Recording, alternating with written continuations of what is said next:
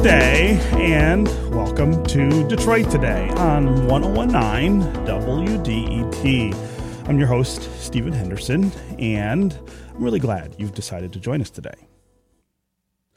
What were Black Bottom and Paradise Valley? And why did they go away? In some ways, those are pretty simple questions. And those simple questions should be sitting at the heart of the discussions about I-375, the short freeway extension that comes into the east side of downtown Detroit. The plans to get rid of the freeway, which was built as part of the destruction of those neighborhoods, should be informed directly by the answers to those questions. What were Black Bottom and Paradise Valley? And why did they go away? That's what a reckoning, or at least the beginning of a reckoning, might look like. But for many people in our area, those questions and those answers are somewhat elusive. Mythology, ignorance, historical whitewashing, they all play a role in the forgetting that has erased so much of what was there before the highway. So here, in the second episode of our mini-series, Reckoning 375, we want to take a trip back to the beginning. Fill in the blanks and re-establish the record of what these two neighborhoods were, why they were important, and why they went away. That's where we begin the conversation here, and we've got two really great guests to help us do that. Jamon Jordan is the City of Detroit's official historian and founder of the Black Scroll Network History and Tours. Jamon, welcome back to Detroit Today. Thank you. Thank you for having me. Also with us is Emily Kutil. She is a Detroit-based designer, researcher, and educator. She's the creator of Black Bottom Street View, which is an immersive representation of the historic Detroit neighborhood. Emily, welcome back to Detroit Today as well. Thank you for having me. So, Jamon, I'm going to start with you. That question I asked at the open. What was Black Bottom? What was Paradise Valley? Again, I think there are a lot of people who either never knew or have forgotten. So let's start with what those neighborhoods were and how they came to be what they were here in the city. Yes, both Black Bottom and Paradise Valley were neighborhoods that existed in the Lower East Side of the city of Detroit. And Black Bottom, of course, originates as an area where, because of the Savoyard River, it has this dark, rich soil. And so the French name it Fond Noir, which, of course, is Black Bottom. And so they farm there, and they build ribbon farms, and they're thin strip farms that start at the river and go north from the river. And many of the streets in the former Black Bottom neighborhood are named after the former ribbon farm owners like Shane and Dubois and St. Aubin and Rivard. Those are the ribbon farm owners who existed in the Lower East Side of the city of Detroit. They built their ribbon farms when the French arrived in 1701. And so as time progressed, of course, when the French come, of course, they're enslaving both indigenous people and Africans. So black people have been living in Black Bottom since the 1700s.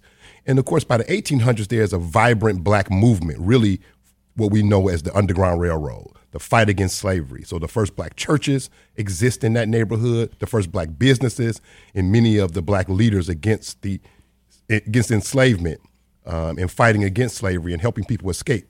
George D. Baptiste, William and Julia Lambert, William Webb, they're living in Black Bottom.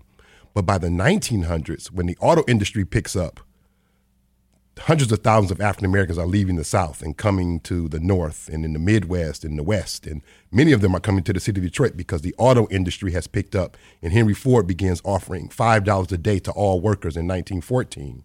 And so because of housing discrimination, although these African Americans are leaving the South to get jobs, many of them can only live in neighborhoods that already have a black presence. And Black Bottom already has a black presence. It's been there. There's black people who've been there since the 1700s. There's already black churches. There's already black businesses. So it becomes the most highest concentrated area for African Americans who come to the city of Detroit. And by the 1930s, it's predominantly black. And by the 1940s, it's almost all black. And then if African Americans are here, of course, they start businesses. They start restaurants, hotels, clubs, theaters, bakeries, all the kinds of things that they need, clothing stores. But of course, because of discrimination in property ownership, this business district has to be close to where African Americans already live. And so that business district is known as Paradise Valley. Both of these neighborhoods had a significant number of Jewish Americans. And so African-American migration in and around the city of Detroit tends to follow Jewish migration in and around the city of Detroit. And so African-Americans are renting and buying spaces from people who, in many cases, were Jewish and who had moved away. And so Hastings Street becomes the main street through both neighborhoods. It runs through Black Bottom, starting at Jefferson. It's entering Black Bottom at Jefferson, and then it goes all the way up to East Grand Boulevard. But the Jefferson to Gratiot area is Black Bottom. That is now I-375. And then once you pass Gratiot, you're entering the Paradise Valley area, which of course today is Ford Field, Comerica Park, 36th District Court, the Gym Theater, the parking lots associated with the arenas, and of course 75 freeway. All of that would have been Paradise Valley. Yeah. Emily, as I said, you've created this rather impressive representation of Black Bottom and what it was. Talk about that work, what brought you to it, and again, the significance of this area here in the city of Detroit. So the Black Bottom Street View exhibit is really just a tiny area within the area that Jamon just described, a fraction of Black Bottom, probably about a tenth or less. And the exhibit is made up of photographs of Black Bottom that were taken as a part of the eminent domain process by the city of Detroit in the late 1940s and early 1950s as the city was preparing for the legal process to seize the property so that they could demolish the neighborhoods and sell the land to developers to develop new housing on the land. And so by some stroke of luck, some of the photographs from that legal process survived. And one of the things that I think is really, really sad about the history of those records in the city of Detroit is that so many of them are missing. And, you know, I was teaching at University of Louisville University of Kentucky last year, and we were doing research in Louisville. And they have all of their urban renewal records in 3 different archives in the city, absolutely pristine, completely complete. Wow. Anything you wanted to know, you can go to any one of those archives. There are a number of people who are experts in those areas, and they can walk you through the archives. And here, in a city where we have and I'm not 100% sure of this, but I'm almost 100% sure that this is the largest area in any American city that was demolished for urban renewal. And we have just fragments. We have nothing. Yeah. Jamon, talk about why that's true. I mean, I talked in the open about mythology and ignorance and forgetting, and that's an important part of the story of Black Bottom and Paradise Valley. Yes, so it's very important because we have to understand that a few things happen. In 1943, there's a race riot that happens in the city of Detroit. One of the consequences of that race riot is that commissions are created, a state commission and a city committee, and they investigate the race riot, and the state committee overwhelmingly blames the African-American community. The city is a little bit better, but even they, for the most part, blame the African-American community for this race riot that occurred in 1943. One of the consequences of that is this idea to do urban renewal, to destroy this highly concentrated neighborhood. In 1946, the city council will approve, at that time, Edward Jeffries, he's the mayor. This is his plan. And so in 1946, the city council will approve that plan. And the city, of course, doesn't really have the funds to destroy Black Bottom. Black Bottom is pretty big. Again, as Emily stated, it's larger than the Black Bottom Street View exhibit. It is the western border. Its farthest western border is Brush, its farthest eastern border is McDougal. Jefferson is the southern border, and Gratiot is the northern border. So Lafayette Park, Elmwood Park, Greektown, Bricktown, all of those would have at one point been considered part of Black Bottom. The city does not have the funds to destroy that right after World War II. So the federal government passed the National Housing Act of 1949, which many people just call the Urban Renewal Act, where they're giving cities money for slum clearance. And at this point, Jeffries is no longer the mayor now. Cobo has been elected mayor, Albert Cobo. And of course, he's going to use those funds to destroy Black Bottom. And his administration is one of the major reasons why we do not have the records that we ought to have. Because they destroyed them. They destroyed them. That's right. They destroyed the records because the federal government wanted they wanted a listing of all of these people so that they could be made not whole, but they could be compensated in some form. But if there's no records, then they could not be compensated. Wow. Yeah. And so, Emily, you dive into this trying to kind of piece it back together, and it seems like it's a tattered curtain that you're trying to figure out where the missing pieces are. Yeah, and really, I mean, I came into this project so ignorant of so many things about this history, and so it's been a huge learning process for me. And people like Jamon and Marcia, who I think was on last week, and Bert, who was on last week, have all taught me, really, really critical things and provided guidance for me in learning about it. I think one of the things I wanted to maybe add to the story Jamon was telling about the photographs and why they were taken as a part of that eminent domain process is that they were taken almost immediately after the Housing Act of 1949 was passed. So it was passed in July of 1949, and less than a week later, the first photographs are dated in that collection. So they were ready to go. They had all of their plans in place. And I think, it was really a kind of amalgamation of a whole series of demolition projects over a period of 25 years from, all of the different housing projects that Jamon listed, plus the freeway demolition, plus the Detroit Medical Center development, Ford Field, all kinds of other projects that were a part of the erasure of those communities. And so I think, for us, I work with an organization called Black Bottom Archives, which has really taken the Black Bottom Street View project and made it something that's sustainable and that we can keep putting in front of people. And they've also taken the project in all kinds of other directions and built out a digital archive. They collect oral histories. And we're in the middle of a project right now called Sankofa Community Research, which is a community-based research project that we're doing to try to answer some of the questions that Stephen was asking at the beginning of the show. How do you wrap your head around what was lost, what was destroyed? And how can we make sure that those kinds of conversations don't get limited to taking an inventory of the exact business that was in a demolished building and how much that business was worth at the time, but actually taking a fuller look at the kind of community infrastructure that was dismantled, the public spaces, and the real kind of communal life that's so much larger than the impact on any single family or business that you could put a number towards. Yeah.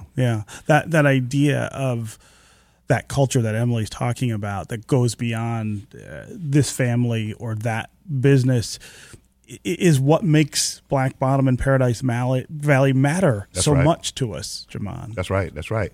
Because in Black Bottom had enough housing for about 30,000 people. At its height, it had about 140,000 people living in it. So they're overcrowded. They're highly concentrated. It's a very densely populated neighborhood. And then, of course, Paradise Valley, which is adjacent to it, north and west of it, is, again, small in comparison to the city, of course. And it has about 350 Black-owned businesses in or very close to it. And so that is this rich history that is wiped out. We've, of course, lost the things themselves. We lost the businesses, many of the churches, some of the schools, the properties, the restaurants, the stores, the bakeries, the record stores. We lost that. We lost the streets. But not only did we lose that, we lost the memory in many cases. We lost the history of these places. And so when we're trying to piece these things together, we're only getting part of the story because so much of it was wiped out. And it's going to take a generation of scholars to try to piece together much of what we lost. Yeah. Okay, we're going to take a quick break, and when we come back, we are going to continue talking about the history of Black Bottom and Paradise Valley as part of our mini-series here on Detroit Today called Reckoning 375. Also, we want to get going with you, the listeners, on the phones and on social media. Call and let us know if you have memories of these neighborhoods. Are you someone who grew up in that area? Remember maybe visiting that area? Do you remember the construction of I-375 and the way it changed that area, wiped out what was there in favor of concrete? Give us a call. 313-577-1019 is the number here on the phones. That's 313-577-1019. You can also go to Twitter and hashtag Detroit Today, and we can work you into the conversation. We'll be right back with more Detroit Today.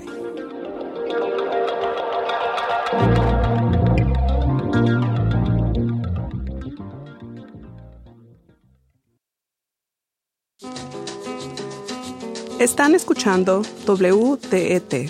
Apnara Shunchin WDET. Słuchają Państwo radia numer 101.9 WDET. You're listening to 1019 WDET.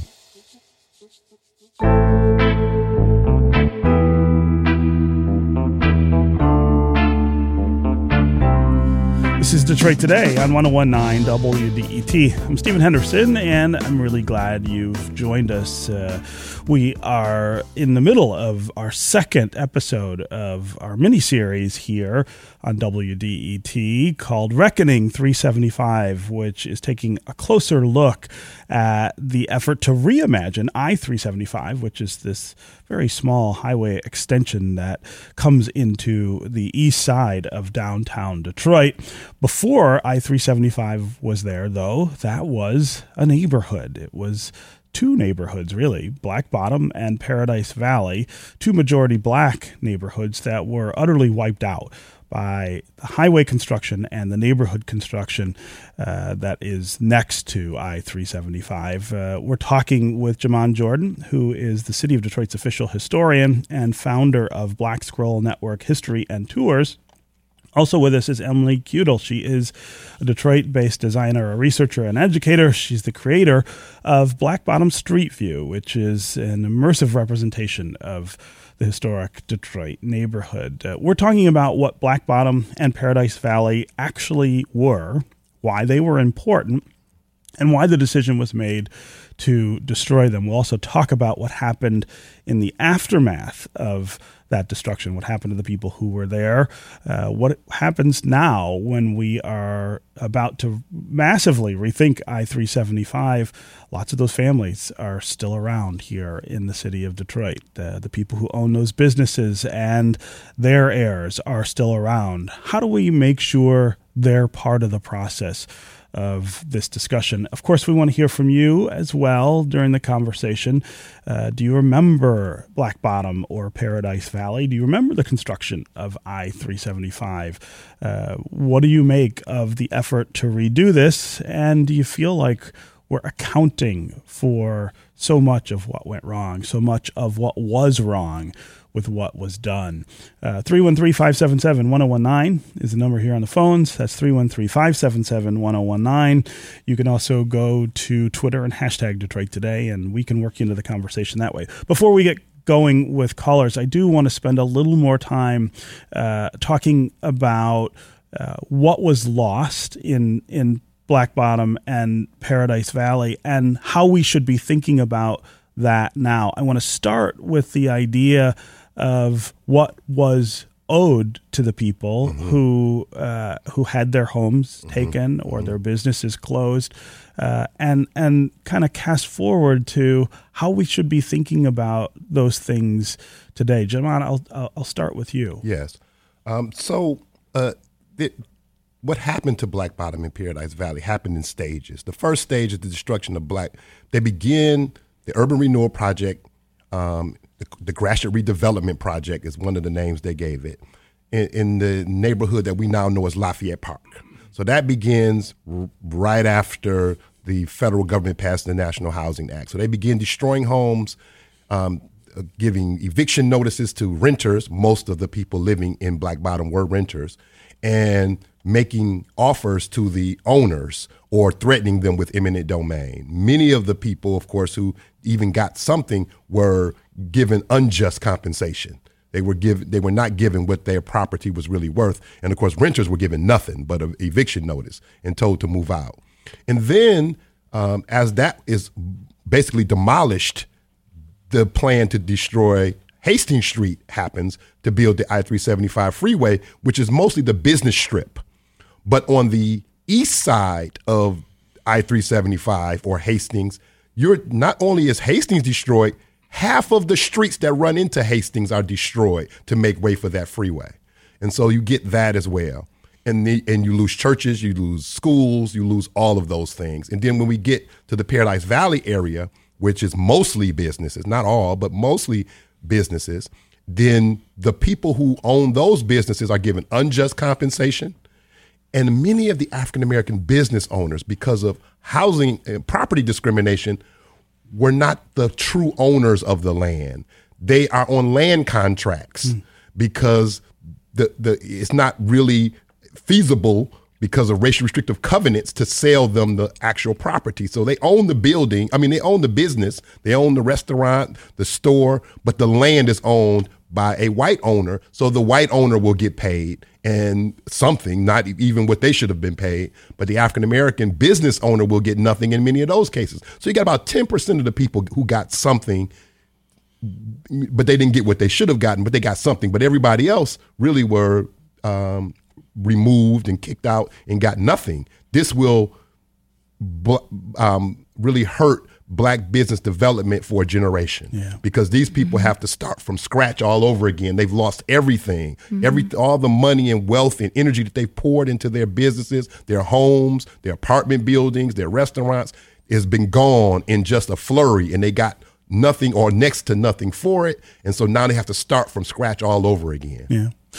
Emily, you spend time thinking about this, not just here in Detroit, but in other places, as you mentioned. Talk about the way in which we should be thinking about how people get compensated when government says, "Hey, we're going to do something different in this area," and you live there. That does happen. Eminent domain is as old as government in this country, really, but it doesn't always look like this. Yeah. Wow. That's a big question. I don't know if I'm qualified to answer it. Okay. But I would say, I would say, first of all, that there are a lot of really incredible, important thinkers who have done a lot of work on reparations work and what that should look like that I would point people towards before me. But I would also say that any conversation should first start with extremely robust community engagement. And that is not really what we have seen so far in the conversations in Detroit about the 375 removal. So I'm hopeful for, how the process is going to look moving forward. And I would just say that should really be the first and foremost priority in everyone's mind. Yeah. Jamon, why was it possible for the government to do what it did without adequate compensation? That's one of the questions that I get a lot when we talk about this is, as I said, this happens frequently in our country, that the government decides they've got to do something else with the land that you're doing something with. Why were Black Bottom and Paradise Valley different? And I think I know the answer, but I want to have you talk about the history there. So, of course, it is the relative power level of the African-American community at that time. They do not have the political power, the political strength to fight back against this encroachment and destruction of their neighborhoods. But they do attempt, they do fight in every way possible. One of the ways that I was able to find out a lot of information about Black Bottom and Paradise Valley are the lawsuits. I went to the law cases, and there were a number of significant lawsuits, some of which made it all the way to the Supreme Court. And they're eminent domain lawsuits. And in many cases, they're unjust compensation lawsuits.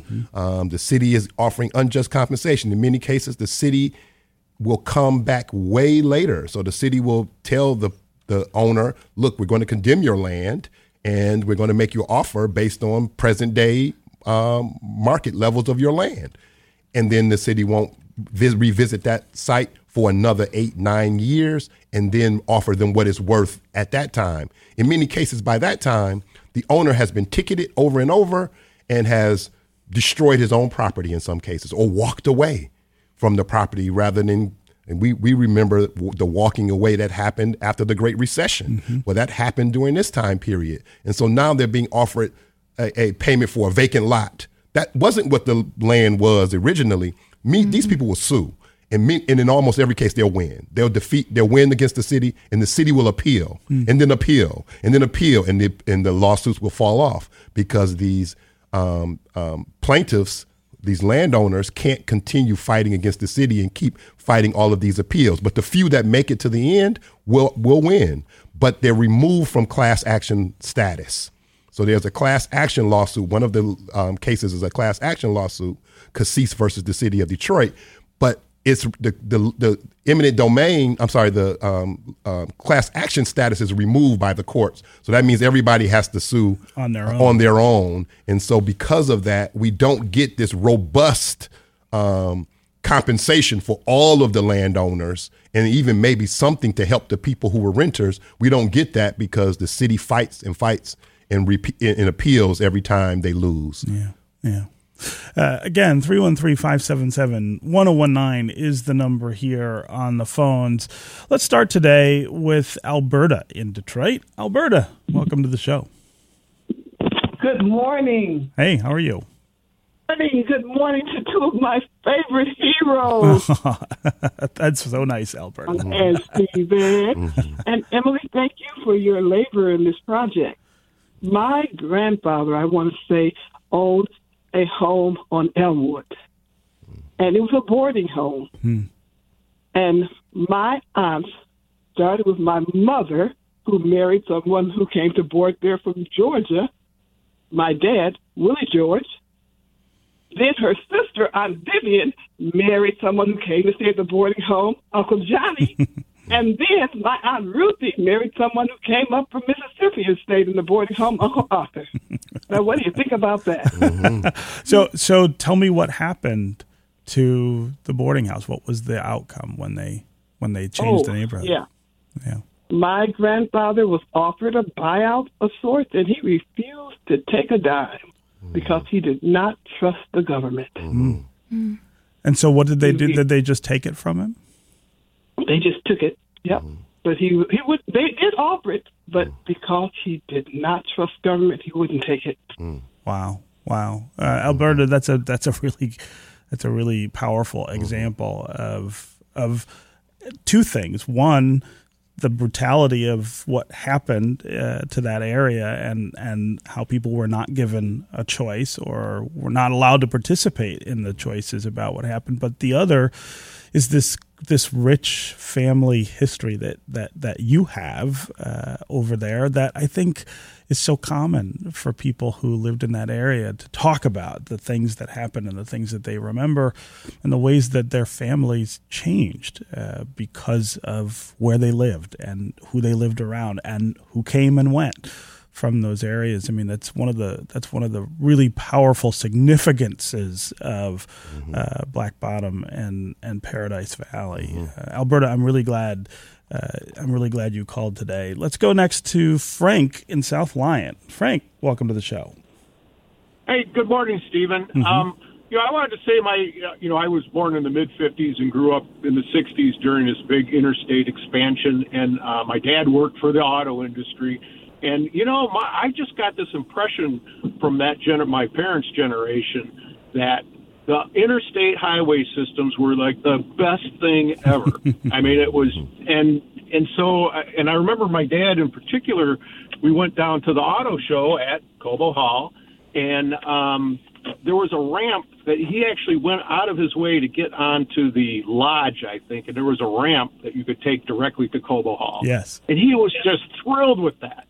And I think that the same thing, that they took that attitude of this, this wonderfulness of the automobile and anything that would support the automobile, they then co-opted that into, these nefarious plans to, rid the city of the slums.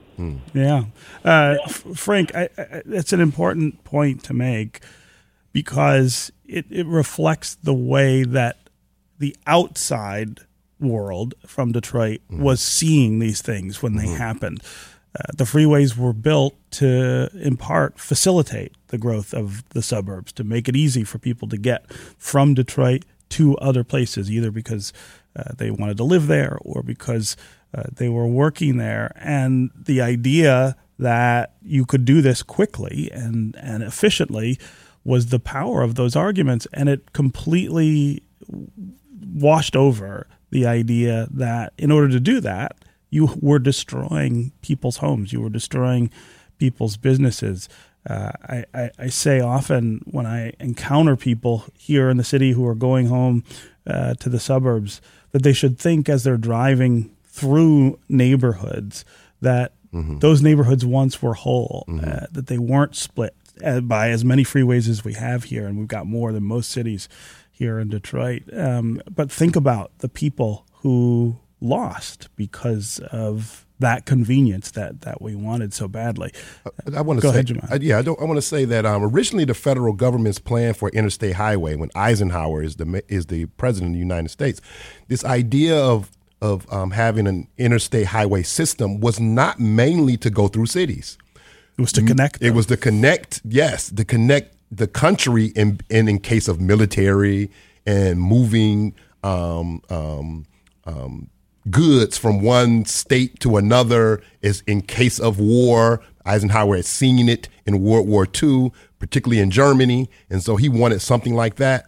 The mayors will lobby the federal government to make it inside of the cities because that means massive federal funds to the cities. So they're really looking out for federal money coming to their cities, and they know that if these freeways come to their cities, that means federal funds coming to their cities. So the reason why most of the interstates aren't in the rural or in the outskirts of cities, the reason why most of them run through major cities is because mayors and city leaders lobbied the federal government to change their idea and make it run right through cities. Yeah. Again, really appreciate the call and the comments. Let's go next to Deborah in Detroit. Deborah, welcome to the show. Hi, Steve. Thanks for taking my call. Sure. And I think the most important thing you can do today is to make the two projects that Jamon and your other guests are talking about, make it public. I've been researching the history of education in Detroit and been at most of the libraries and have not heard about them. So please put that on your website. Secondly, I think when we talk about what's happening in the 375 area, it's really important to think about the education institutions that we've lost. And somehow that needs to be front and center. The first school with an integrated faculty was right between Hastings and Brevard on Lafayette. And it should be known. So that's my comment. Let's hear more about the history of education and what we're going to do, again, to make it front and center. Yeah. So thank you. Deborah, I really appreciate the call and the comment. I'm not sure what school that is. So Fannie Richards' house is on Brevard between Lafayette, or was. Fannie Richards was the first black public school teacher at an integrated school. Her home was located in Black Bottom. She begins teaching in Detroit in the 1860s, but she teaches at Everett School in 1871. And so she begins teaching at the first integrated public school in the city of Detroit in 1871. Everett School is in Black Bottom, not exactly in that location, but her home was in that location. The school we lose in the area that she's talking about is Barstow Elementary. Barstow Elementary is now Lafayette Central Park. It's the big empty space in between 1300 Lafayette and Ducharme Place. So there's a big empty park there. That was Barstow Elementary. That's the elementary school that was attended by none other than Coleman Young. So he went to that elementary school, but that school is gone. It was wiped out as part of the urban renewal project, and a school was built across the street, Chrysler Elementary, which is attached to the Lafayette Park project because it was an attempt to have the Lafayette Park new middle class and upper class residents who come to this neighborhood to not have to go to the former Black Bottom schools. Yeah. And Go ahead, you can see the Barstow School in the Black Bottom Street View Yes, it exhibit is. and the whole community around it. One of my favorite facts about Fannie Richards is that she helped fund the lawsuit that desegregated the Detroit Public School District. That's right. And I think, I can't agree more. Yeah. I'm definitely with your comment. It comes out of that area. You know, before we go back to our listeners, I want to talk just a little bit about the existing community there. So Black Bottom and Paradise Valley go away. We get I-375, but we also get Lafayette Park. We also get the Elmwood communities, Hyde Park, everything going east, which, Jamon, while you and I are growing up in Detroit in the 70s and 80s, that's what's being built. And I spent a lot of my childhood, in fact, living in that area. What should we be thinking about those things now? These are in some cases some of the most integrated and interesting neighborhoods in the city, but they were created at the expense of these black neighborhoods. That's right. My father was from Black Bottom, and then as an adult, he moved back into the Lafayette Park neighborhood. So I would visit him on weekends. You know, we would be with our father on the weekends, and so I was in that neighborhood. I was a little older when I found out the full history of that neighborhood, but I knew that neighborhood as growing up, as you said, in the 70s and 80s, as Orleans was being built and the Martin Luther King homes were coming online. So I was a child, but I was growing up. And so what we ought to be thinking about is the people who are in that neighborhood, unlike what was thought about when Cobo was the mayor. Cobo did not care about the fact that these people were working class. 80% of them were renters. And he destroyed this place. When the federal government offered funds to destroy Black Bottom, they also offered funds to build new structures for working class people to return.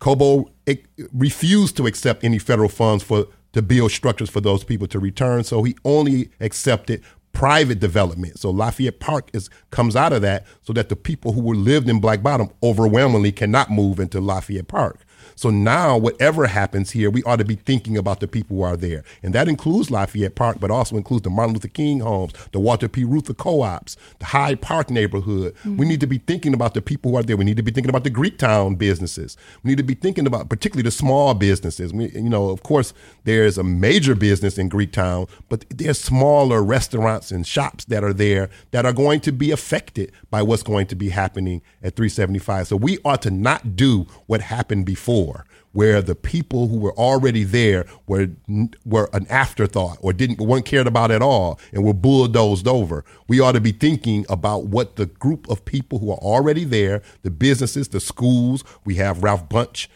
School there, which was formerly Duffield Elementary. We need to be thinking about the schools. We need to be thinking about the institutions, the churches, St. John's Presbyterian Church, the first black Presbyterian church in the city of Detroit.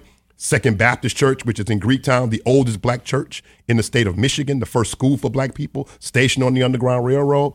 Calvary Baptist Church right next to Elmwood Cemetery, another church that was forced to relocate because of destruction of Black Bottom. Martin Luther King High School, which is in the former Black Bottom neighborhood, one of the premier institutions, educational institutions in the city of Detroit. We ought to be thinking about these institutions, businesses, residents, and neighborhoods before anything is done, unlike what happened in the 1950s. And Emily, this is to your point about community engagement up front, and that's not what we're seeing. Yeah, I want to add also a really cool piece of history that I learned in doing the research for the Black Bottom Street View. In the later phases of urban renewal, in the Elmwood Park projects, and especially I think Elmwood 3, there were community advisory councils that were appointed as a result of community advocacy. They fought for those councils to exist and to influence the process of development. And one of the things that they fought for was Elmwood Park Plaza to be affordable senior housing, the Elmwood Park Branch Library to exist there, and for there to be a grocery store in that development. Wow. And so I think we can also think about what our ancestors fought for and how to preserve those things. Yeah, Elmwood Park Plaza just got converted to market rate housing maybe 5 years ago. That's right. We let that happen. And I think we need to really be thinking about, there are examples to draw from that are literally right in front of our eyes. That's and awesome. I can remember all of that happening. I lived in the area when that branch of the public library opened. I was there the first day. I think I was 7 or 8. Wow. That grocery store was Farmer Jack when it opened. I remember being able to walk over there to get groceries. It really was about creating a community to repair what had been destroyed, and it would never have done that, but it moved us forward in a way. And you're right. If you're going to do it in a way that includes people, you got to do that up front. You have to have people at the table. Okay, we need to take another quick break, and when we come back, we're going to continue this wonderful conversation with Jamon Jordan and Emily Kutil. We will also continue to hear from you on the phones and on social. Awful lot of people queued up to talk about this. If you want to join, 313-577-1019 is the number, and you can go to Twitter and hashtag Detroit Today. We'll be right back with more Detroit Today.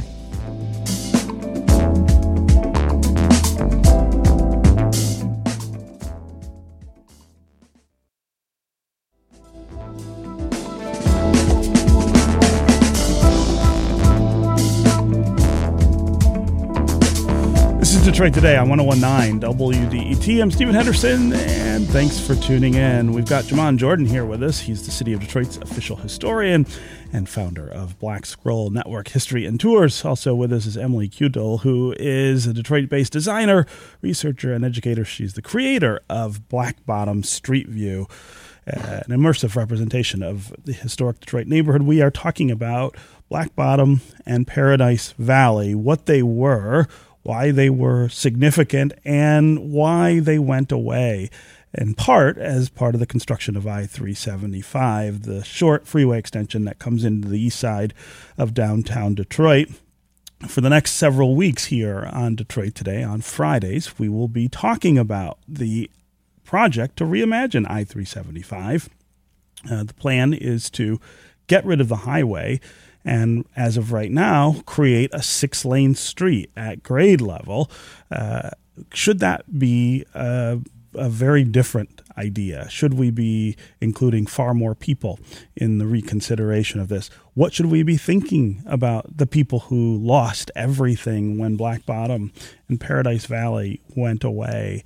And how do we account for the idea of reparations? I think this connects quite directly to the larger conversation that we're having, not just here in the city of Detroit, but all over the nation, about how we repair the damage that was done, not centuries ago because of slavery, but just decades ago because of things like Jim Crow and urban renewal, which did massive damage to Black communities all over America.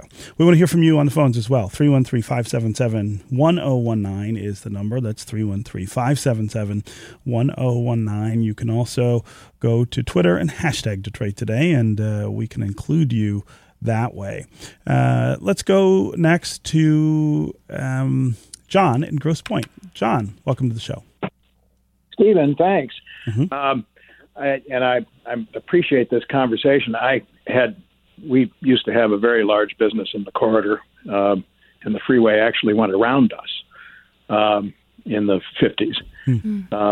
But I did not know about this, how Lafayette Park area came to be until I picked up a book called Profile of a Metropolis a case book published in 1962 by Wayne State University Press. And the first story is the discussion of how this neighborhood came to be and in its current form. And of course, it was, we had property there from the 1850s to about 10 years ago. But the way that neighborhood came to be was, of course, initially immigrants, waves of immigrants, and eventually it became an African-American neighborhood, maybe in the early 20th century, almost all renters. And when the freeway system, the vision for the freeway system was laid out actually in the pre-war period, not the interstate, was effectuated by the Eisenhower administration, but it was envisioned and planned in the 1930s in Detroit. And Mayor Cobo, indeed, is one of the major villains here. Sure. And deliberately targeted Hastings Street for the new freeway. And that's right. And of course, because the landowners were renting to other people, they were the ones that were notified and participated in the conversation, participated in the condemnation proceeds, and so forth. And of course, the renters were just turned out and largely, hardworking, busy people not aware of what's going on. And freeways always take the path of least political resistance, and that was it. Yeah. So John, as someone whose family had a business there and the freeway went around it, what do you make of the opportunity, I guess, or the challenge to try to make other people whole? Well, the question, Stephen, is always, who do you make whole? Do you make do you make the renters whole, or do you make the landowners whole? And our society tends to make the landowners whole. It wasn't until Coleman Young was elected that residents were really brought into the conversation in a way that, and treated as voters instead of landowners. And you look at the difference between the way that neighborhood evolved, and initially Lafayette Park was not built for the people who were displaced. The latter suburb, or the latter developments that you mentioned a moment ago, in the eastern toward Elmwood, were, and those were all built King homes and those various co-ops that evolved as you go east toward the cemetery were evolved as in part of a neighborhood conversation, and for the residents of the city. Yeah. But I guess with respect to 375, it's really hard to. I frankly don't know how you put Humpty Dumpty back together. You can't. It's going to have to be something new, and I think Detroit is we've got our population and our residents, and we're going to have, I think, in restoring land and opportunity and presumably residential opportunities, business opportunities. I think Detroiters are going to move there. I don't know how hope that's right. Yeah, I don't know. Well, you've got to involve people, and that's the thing that we're not getting to. I think John, your example is perfect for the conversation that we're having, Jamon. And I think John said something that's really important that people really don't know, and they really ought to know. Black Bottom, acre for acre, is the most historically rich, culturally significant area in the whole state of Michigan's history. It is an area where, of course, indigenous people were in what we call Detroit first. The French arrive, followed by the French. The British will take over the city of Detroit after the 7 Years' War. All of them are ribbon farm owners, but Africans, of course, are brought in slavery. They will fight against slavery. The Underground Railroad's history is there. Immigrants, first Irish immigrants, are there before they begin moving to the west side in what is now Corktown. German immigrants will follow. Polish immigrants, Greek and Italian immigrants, the first Arab immigrants, Syrian and Lebanese immigrants. When they come to the city of Detroit, they're living in Black Bottom. And then, of course, the African Americans come during the Great Migration in large numbers. You have all of this history. If you just go back a couple of generations, there is almost no group of people who are now have some relationship to the city of Detroit. There's very few people who can't trace some part of their history and don't have roots in what was Black Bottom. And so Black Bottom is so historically rich. The churches that still exist. So you have Church of Our Holy Family, which sits on Hastings, Chrysler Service Drive. That's the Italian Catholic Church, founded in 1910. Annunciation Greek Orthodox Church sits down the street from it at Lafayette in Chrysler Service Drive. St. Mary's German Catholic Church is in Greektown. It's the oldest German Catholic Church in the whole state of Michigan. It's in Greektown. It's the oldest thing in Greektown. And down the street from it is Second Baptist Church, the oldest black church in the state of Michigan. All of this history is in that area. And if we go right across from Eastern Market, you got Historic Trinity Lutheran Church, which is this German Lutheran church. Across the street from it is Old St. John's, which started out as a Protestant evangelical German church. St. Joseph's, which is the second German Catholic church in the city of Detroit. You got all this history of all these different ethnic groups who all lived in this neighborhood that we now know as Lafayette Park, Elmwood, Greektown, but it was Black Bottom. And we've got to account for all of that in this rethinking of it. Okay. Jamon Jordan and Emily Kutil, great to have both of you here to help fill in the blanks of the history of this area and how it fits with this project. Thanks for joining us. Thank you. Thank you for having me. Thanks for having us. That's going to do it for us. We will be back on Monday to catch up on the strike against the Detroit automakers. What's going on with the UAW and those negotiations. We'll be back on then. We'll talk then.